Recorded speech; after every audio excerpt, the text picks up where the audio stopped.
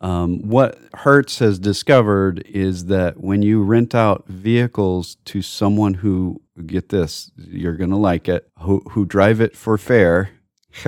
See what I did there with the fare driving? Ha, ha. Yeah, I know, I'm the only one laughing at that one, but it's not really even a pun. It just is.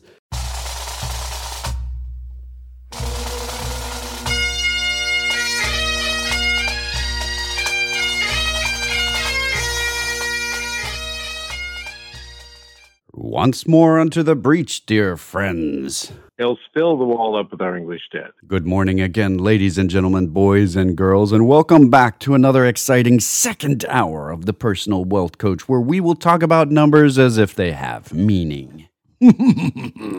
So exciting. So we will continue our very exciting speaking about bear markets and bull markets and whether or not they have been spayed or neutered. Well, that wouldn't make it a bull market. That would be a steer market, actually. So we have a bull or a steer?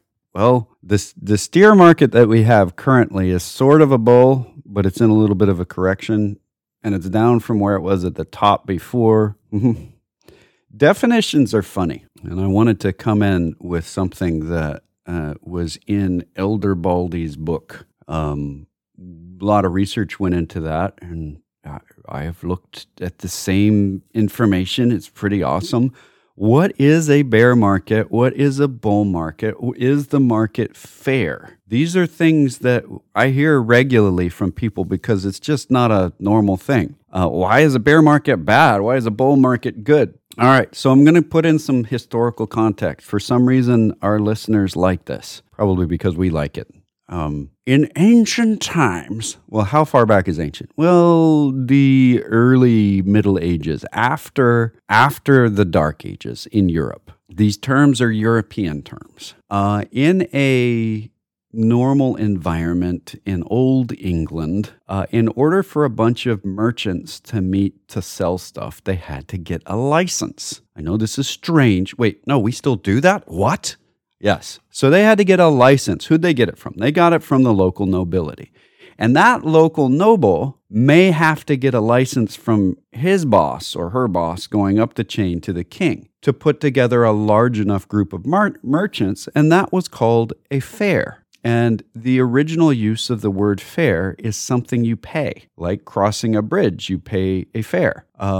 To get into the group of merchants, you had to pay your fare. And they would say, welcome to the fair. You would pay for it and you would go in. And so then the whole group of merchants gathering together got to be known as a fair, which is a place you go to spend money, evidently. The term that we use for fair, is it equal, is it even, did you get the same amount that I did, didn't come into use for 200 years after this version of it. And I'll explain where that came from. So at the fair, in order to pay for the license, so the Lord had to get a license from his boss, and that cost money. So they're charging a license fee to the merchants to be there as well, but they also had a special set of scales for measuring things. Because at this point, most of the purchases were not made using money. I know that's weird, but a lot of the purchases were made with goods for goods. There was a barter system with some money involved. So there was an extra weight of differing amounts for different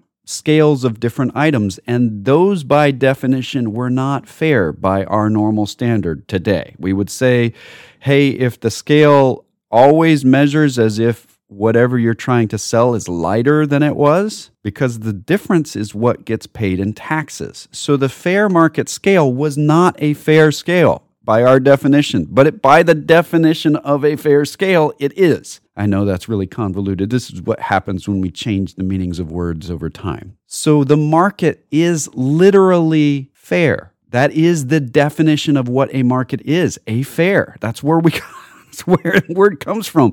And you say, oh, Jake, that's not right. A fair came from paying money to enter. Well, what do you think we're marking as we market? That's a price tag.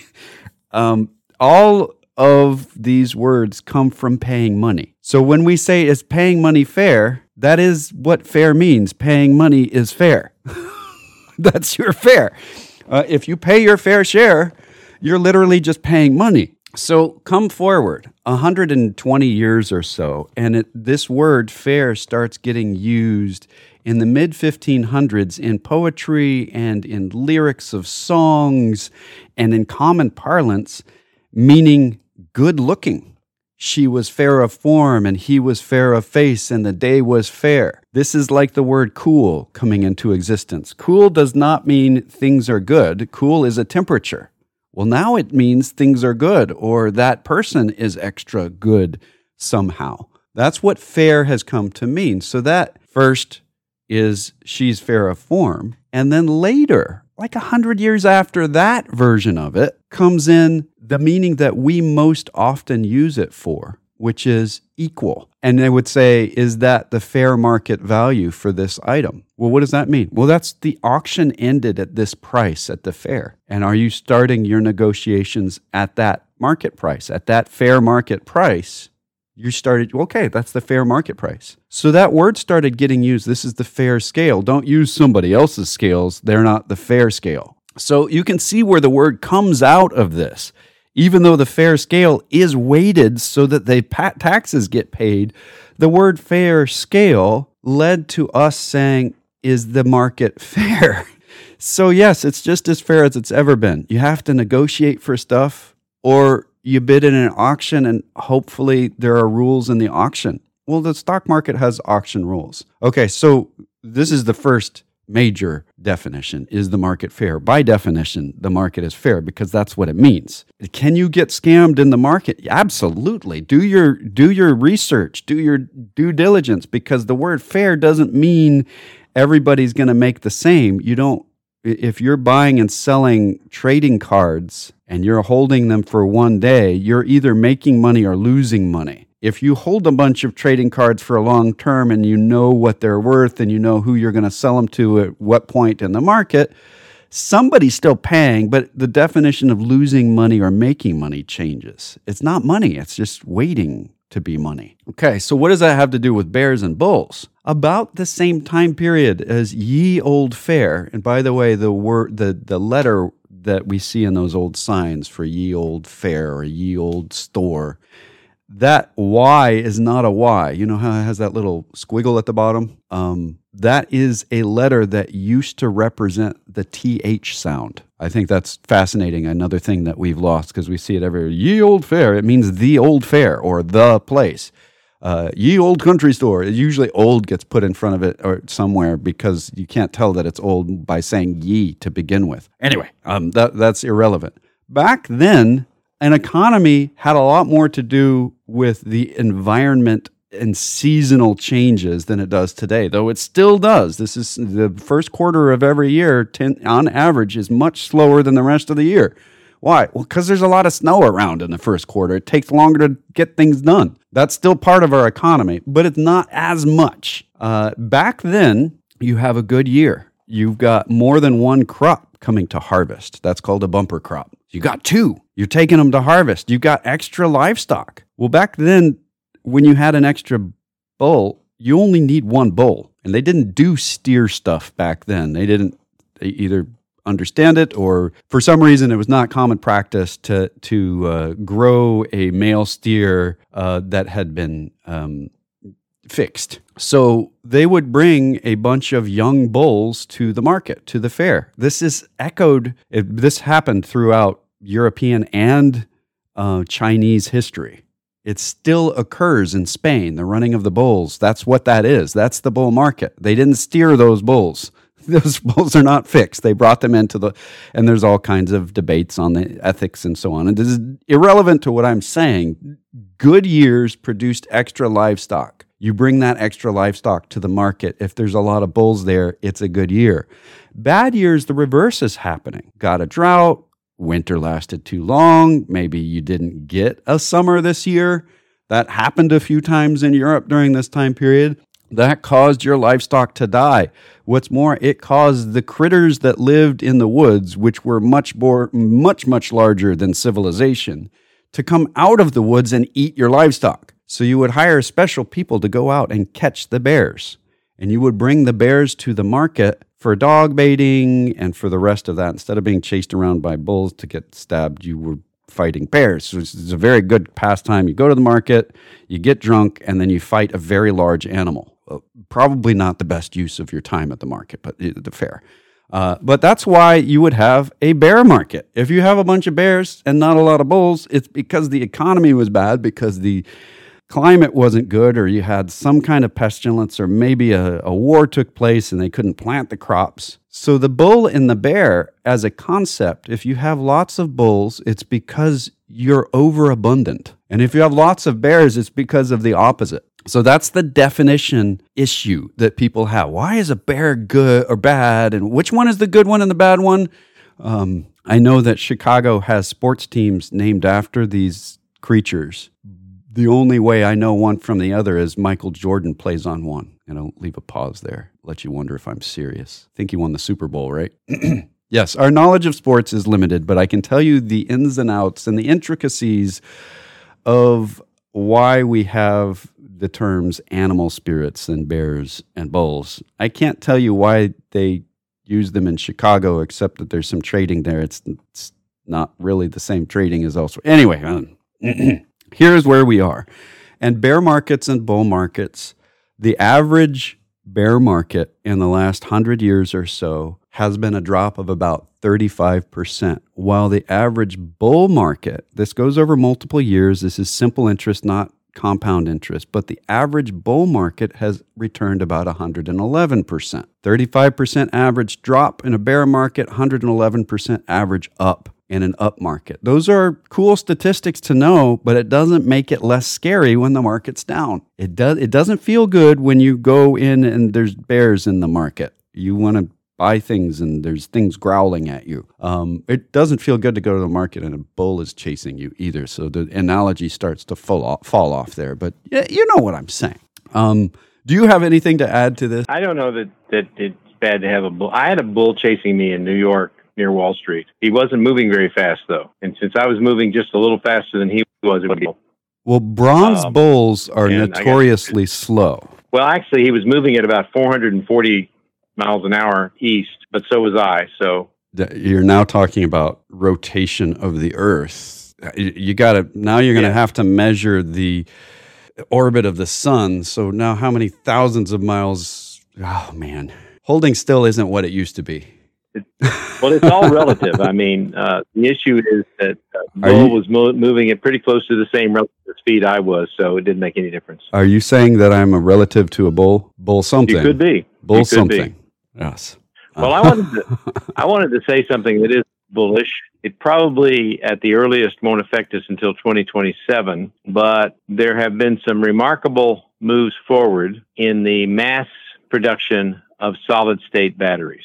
Yes. Now, what's a solid-state battery? Oh, it is a form of lithium-ion battery that lasts a lot longer and doesn't blow up and burn readily. Okay. So I'll throw in some definition there. What we currently have in a lithium battery is you have layers of lithium interspersed by some type of charge-bearing something. You know, in a normal battery, you have electrolytes. These layers are electrolytes, but it's something that bears a charge and allows the charge to leave the lithium and get elsewhere. And solid state is an answer to that because those electrolytes are what makes lithium burn so hot.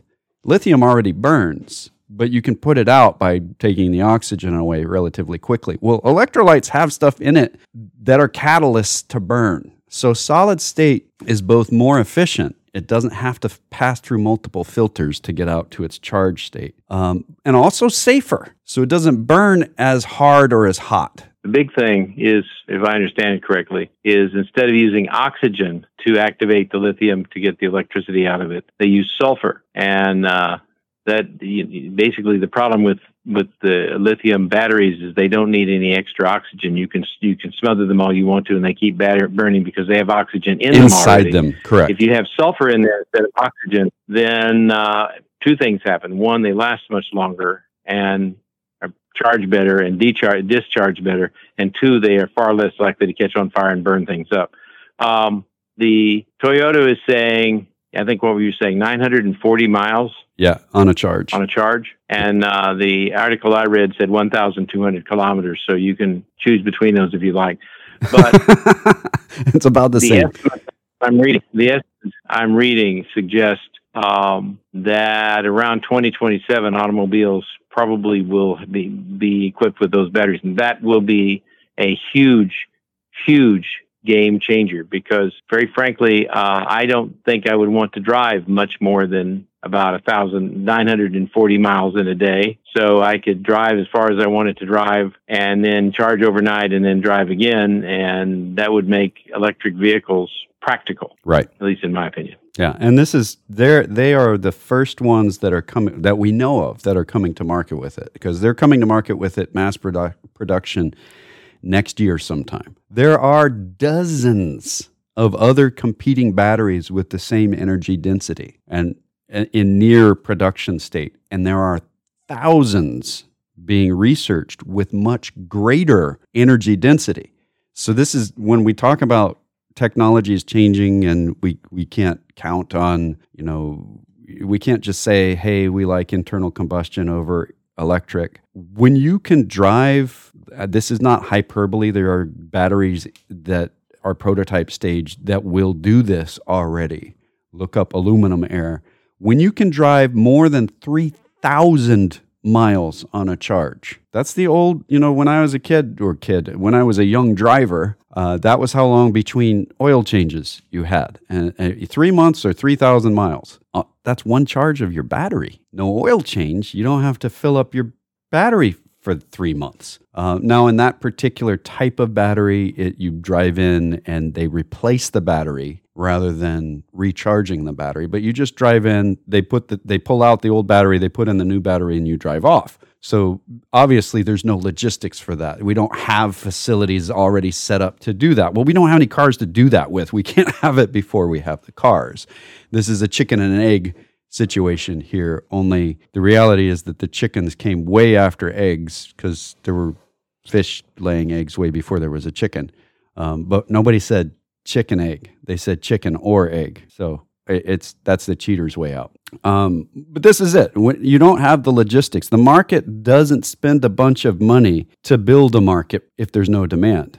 General Motors is seeing this currently. Tesla's looking at it now. The demand for electric is not as high as they were expecting. Well, the answer to that isn't that the demand wasn't as high as they were expecting. There's a lot of people that don't know about the reliability or whatever about a new electric vehicle. When they go out to get a car, the first time they think about whether they're going to buy an electric vehicle is on the lot, actually on the lot with the salespeople, because it's not something most people are thinking about. I need to go get a car. Is not this. This is one of the behavioral finance things that was earth-shaking to me when I was studying it. Purchasing a car is generally, and this is well up into the high 80% of car purchases, are impulse buys. Most people, when they go to buy a car, say, I think I need a car. They go to a lot, and that's what they buy, the thing that they see there. This is the one I want. And for a lot of people, they go, well, isn't that how you're supposed to buy a car? Well, it's a way to buy a car. It's not the one I would recommend. I would recommend going and doing some research and saying, what kind of car do I want? What do I need to accomplish with my car? Instead of showing up and getting sold a car and you go, man, I forgot. I was needing to drive around some 4x8 plywood and I got this SUV. I was going to get a pickup truck, I thought. And that's a question and an answer that I hear a lot. People go in and they're like, man, I just forgot that I needed to get this kind of car instead of that kind of car. It's a big expense, and I would recommend people taking the time to research what you want before you go. Having said all of that, probably ad nauseum, you don't want to hear any more of it. It's causing some shock to GM, not as much to Ford, when the people show up and they go, what? There's an electric? I don't know if I want an electric. What does that mean? And they're doing all of their research on site. Well, I don't want to go 200 miles. So they don't even know what's available. And General Motors at this point is not a leader on battery charge length. and the amount you can drive on a charge, they're not a leader there, and they're seeing their sales drop off. Well, if you look at the headlines, it looks like people are having second thoughts about electric vehicles. Well, no, they just don't want to not be able to get where they're going. If you said you can have an electric vehicle that will take you as far as you want to go in a day, and then it'll charge when you're not paying attention, and then you drive again as far as you want to go, for some reason, people like that. You don't have to fill up. You don't have to get oil changes. Your registration can happen electronically through the system with all of that. I mean, so it's new technology. It's broken a lot because it's new. Hertz is running into this as an issue. Hertz, the rental car company that almost vanished during the pandemic. It's like we stopped traveling or something. Ha! Well, when they came back with extra money nearing bankruptcy, they came back and they said, all right, let's get some more money invested. Let's see what we can do. We're going to jump into this electric vehicle market. We're going to buy a ton of Teslas. They had a contract for something like 200,000 Teslas to use for their rentals. Well, the majority of those rentals are being rented out month to month rather than like at the airport. They're rented out month to month to Hertz drivers that are working for Uber or Lyft. And they're bringing those things back in much more damaged than Hertz was expecting. So they're looking at their contract and going, whoa, we may not get the same kind of residual. The aftermarket value on these things was expected to be X, and now it's Y because of the condition. It's a fascinating area to look at. Anytime you're at the bleeding edge of technology, expect to bleed a little bit. But that doesn't mean that computers didn't become the primary way of doing business in the United States, even though most people said, nah, that'll never be part of my business. And we have a question from Don. We were talking about electric vehicles, so we'll hit the question from Don in just a second. What Hertz has discovered is that when you rent out vehicles to someone who, get this, you're going to like it, who drive it for fare. See what I did there with the fare driving? Yeah, I know, I'm the only one laughing at that one, but it's not really even a pun. It just is. The vehicles come back in a more damaged state than if somebody's driving them in a non-commercial manner. Just thinking that through, the concept of, wait, you mean more people riding in the car over an extended period of time tend to damage it more, particularly when it's not their car? Well, you would think that Hertz would get that. But Hertz didn't, and they were surprised that the price that they were getting for a used Tesla after it had been run for a year and a half as an Uber vehicle was less than what their projections had said. Because if you look at the resale value of a Tesla all the way up to that point, resale value of a Tesla was really, really nice. But that was a Tesla that it hadn't had people potentially vomiting in the back seat. So that's where electric vehicles, the cutting edge, the bleeding edge, where Hertz took that risk. Well, how'd they take the risk? They had to. They were about to go out of business. So they made a deal to buy cheaper cars than they could get in a normal sense. And I still haven't driven a Tesla. My brother owns one, but just haven't driven one yet. I've driven in one. They're really nice. And I certainly would not mind being Ubered around in one, but would I pay more for it? Some people did for a while. No. So all that comes back to cutting edge technology, even when you can look at it and say, this is the future. If you buy at the very beginning of it into the object that's being created rather than the company that are making it, expect it not to work as well as it could. It's still better than what was before. I mean, Teslas were the first car that you could commercially buy that drove themselves at all. So if you think about that in context, you get a lot more from that kind of vehicle. I know that's kind of a rambling walk around. A new technology's here. A lot of people are pointing at the stumblings and pitfalls of the bleeding edge technology to say, this is why it will never occur. And people, I would highly recommend you to go back to some old newspapers around the time that the Model T was out. because it was really mass produced. We didn't have roads that were good for cars. We didn't have gas stations. We didn't have filling stations. There just were very few. And the government had to spend a bunch of money to give grants to people to open gas stations in weird places. They also had to spend a huge amount of money to put highways and roads in. They were inspired to do this by Germany, who said, hey, if you get good roads, you get good commerce. And then we fought them and we went, whoa, yes, you do get better commerce and you're a lot better at doing a lot of things. So we're going to do that too. And we did. We did it under a defense spending bill to begin with. It took a defense spending bill for us to get the logistics for internal combustion engines. This sounds a lot like what people complain about today for electric vehicles, only on a scale that is much smaller, because we can still use those same roads with electric vehicles. It's just charging stations that we're talking about. And equipment manufacturers to build the parts for those cars that we've depended on other countries to build. So that's what we're spending money on. New American businesses and better ways of commerce in America. That's a good set of infrastructure spending, just almost without a doubt. When there's good infrastructure spending and bad infrastructure spending. Bad infrastructure spending is when you have a tunnel being built in Boston. I'll leave that there for a little bit. You can spend about 18 times as much as was originally budgeted and have it go 18 times as long. That's not good infrastructure spending if it takes you decades to do it and you never complete it. The bridge to nowhere is the definition of bad infrastructure. There's good infrastructure if you're allowing more commerce. It's a good idea for government to spend money there. If you're educating a workforce to create better workers, it's a good idea for government to spend money there.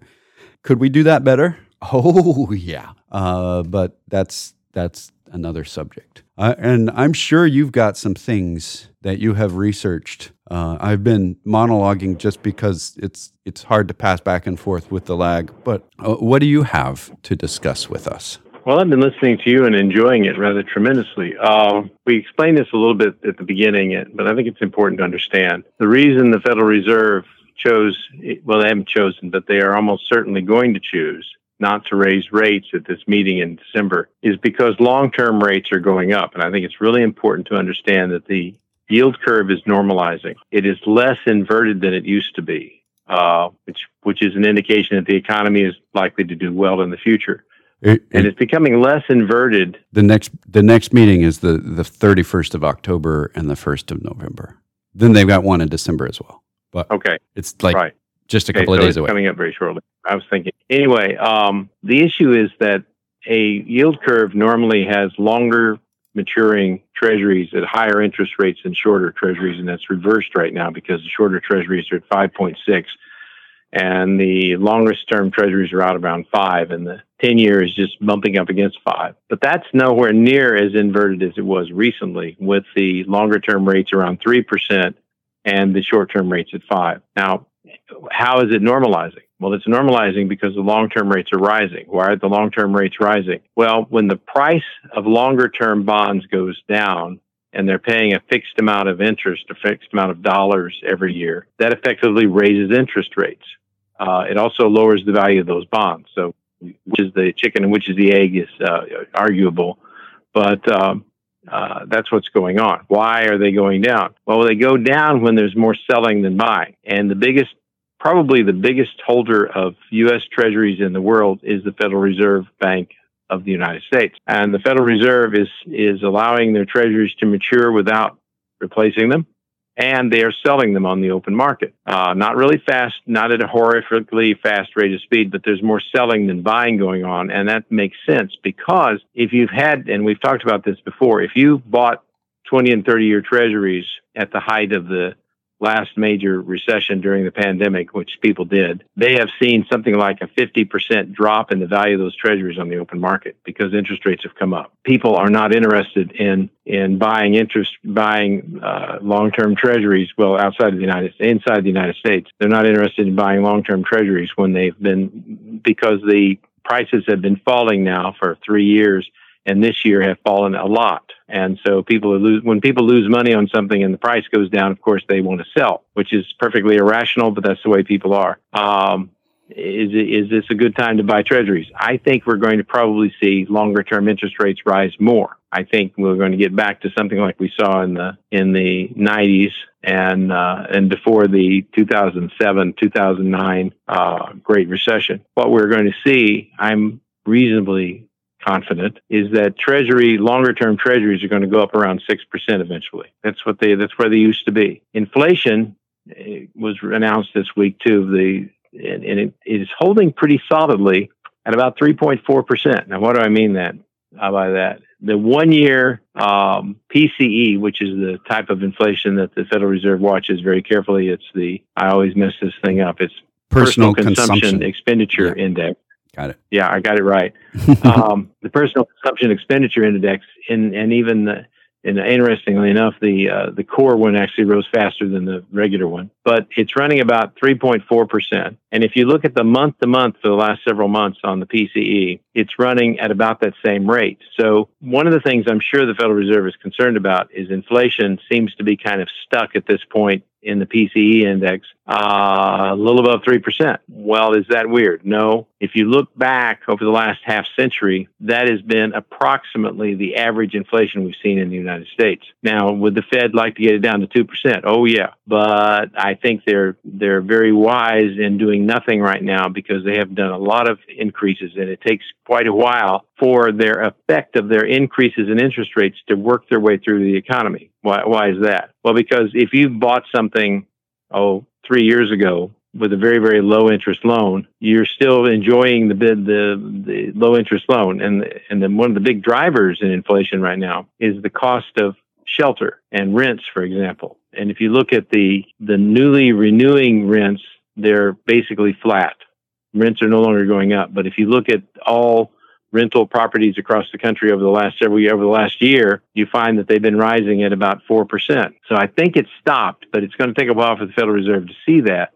And inflation may have ground down to a lower number. But I do still think we're likely to see longer-term interest rates up around 6% before they level off. I hope it doesn't go that high. But right now, what was it, 7.9, I think it was this year for mortgages? Right. The National Association of Realtors reports, and the Commerce and the Census Department, our Bureau, reported 7.9% average 30-year mortgage right now. Yeah, I wouldn't be at all surprised to see it at 6. I'm at this point, I think this is something that, we had this first hour question from Inquisitor John about the Federal Reserve is doing nothing and then taking credit that they're not going to do anything this meeting. Well, the answer is really that they're doing something this meeting. They're continuing to do what they've already done. They're going to keep doing that rather than make it harsher. They're selling bonds into the market, and up till now, they've been selling a lot of bonds in the very short-term market, which means they haven't been buying in that short-term market. Why is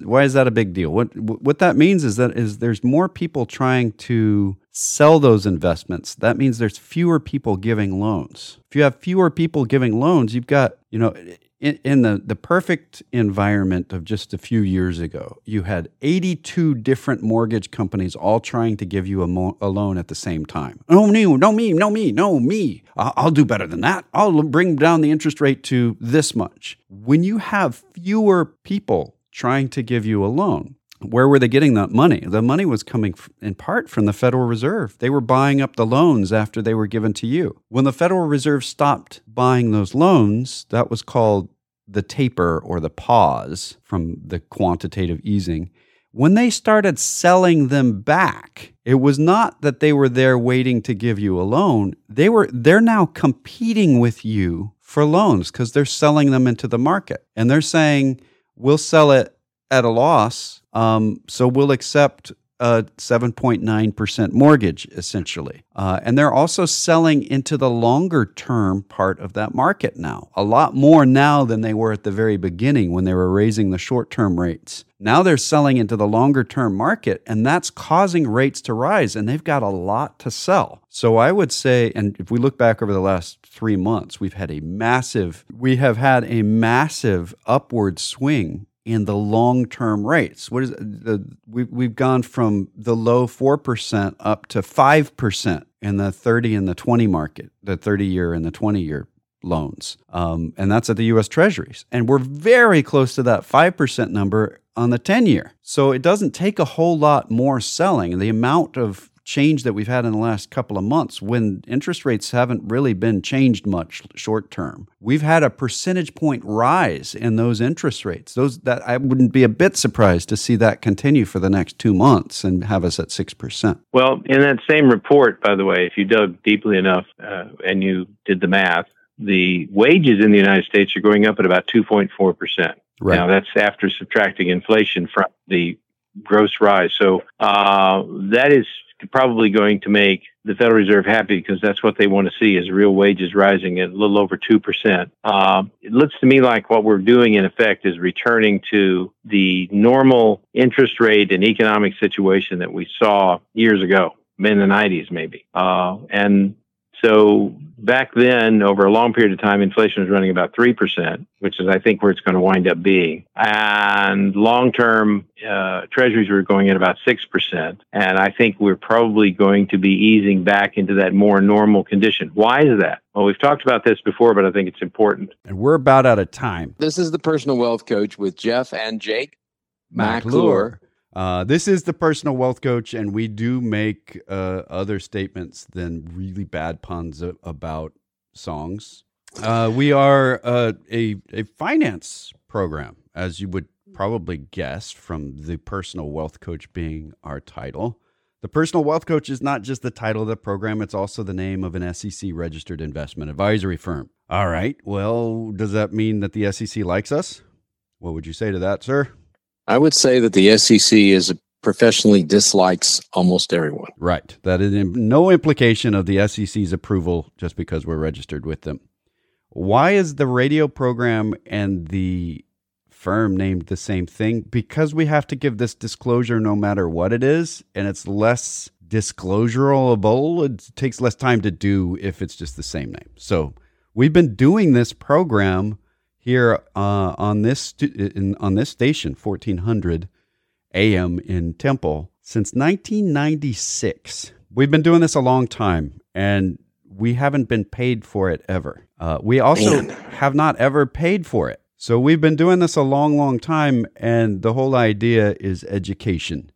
We do advertise as a firm on the studio, on the channel, for this radio program. We don't actually advertise for our firm. We're advertising for the radio program. So what we're saying is that this is educational, and we do occasionally get business from it, but our purpose here is truly education. That being said, it's not advice. Advice would be if I knew who you were, if the other bald guy, Jeff, knew who you were, and we were able to have a private conversation with you about things in your best interest, versus broadcasting to everyone. So we're going to be talking about education, which is why we do the program to begin with. So those two disclosures are really one. And having said that, do you deem to tell us another disclosure? Yes. The information we present on this educational radio program has been obtained from sources we deem to be reliable, but we make no warranty or guarantee as to the accuracy or completeness of said information. And he really can't get through the week without that. I think if you would like to talk to us off the air, we actually give individually crafted and customized advice based on what people are trying to achieve. That's generally and portfolio management. And that's generally for people with higher net worths, but we make exceptions occasionally. And so you can contact us locally, voicemail available during the weekend, but actual real live people, no phone tree during the week at 254-947-1111. You can reach that line toll free at 1-800-914-7526. That's 800-914-PLAN. And I think it's important to note that we're an independent fiduciary firm. We don't work for a corporation. We only work for our clients. Right. Exactly. You can go to our webpage, thepersonalwealthcoach.com or tpwc.com. There's a contact form. You can use emails, Jeff or Jake at tpwc.com. There are recordings of the radio program going back years, newsletters going back decades, and you can find us wherever podcasts are given. Thank you very much for listening on a nice Saturday morning. And until next week, this has been The Personal Wealth Coach.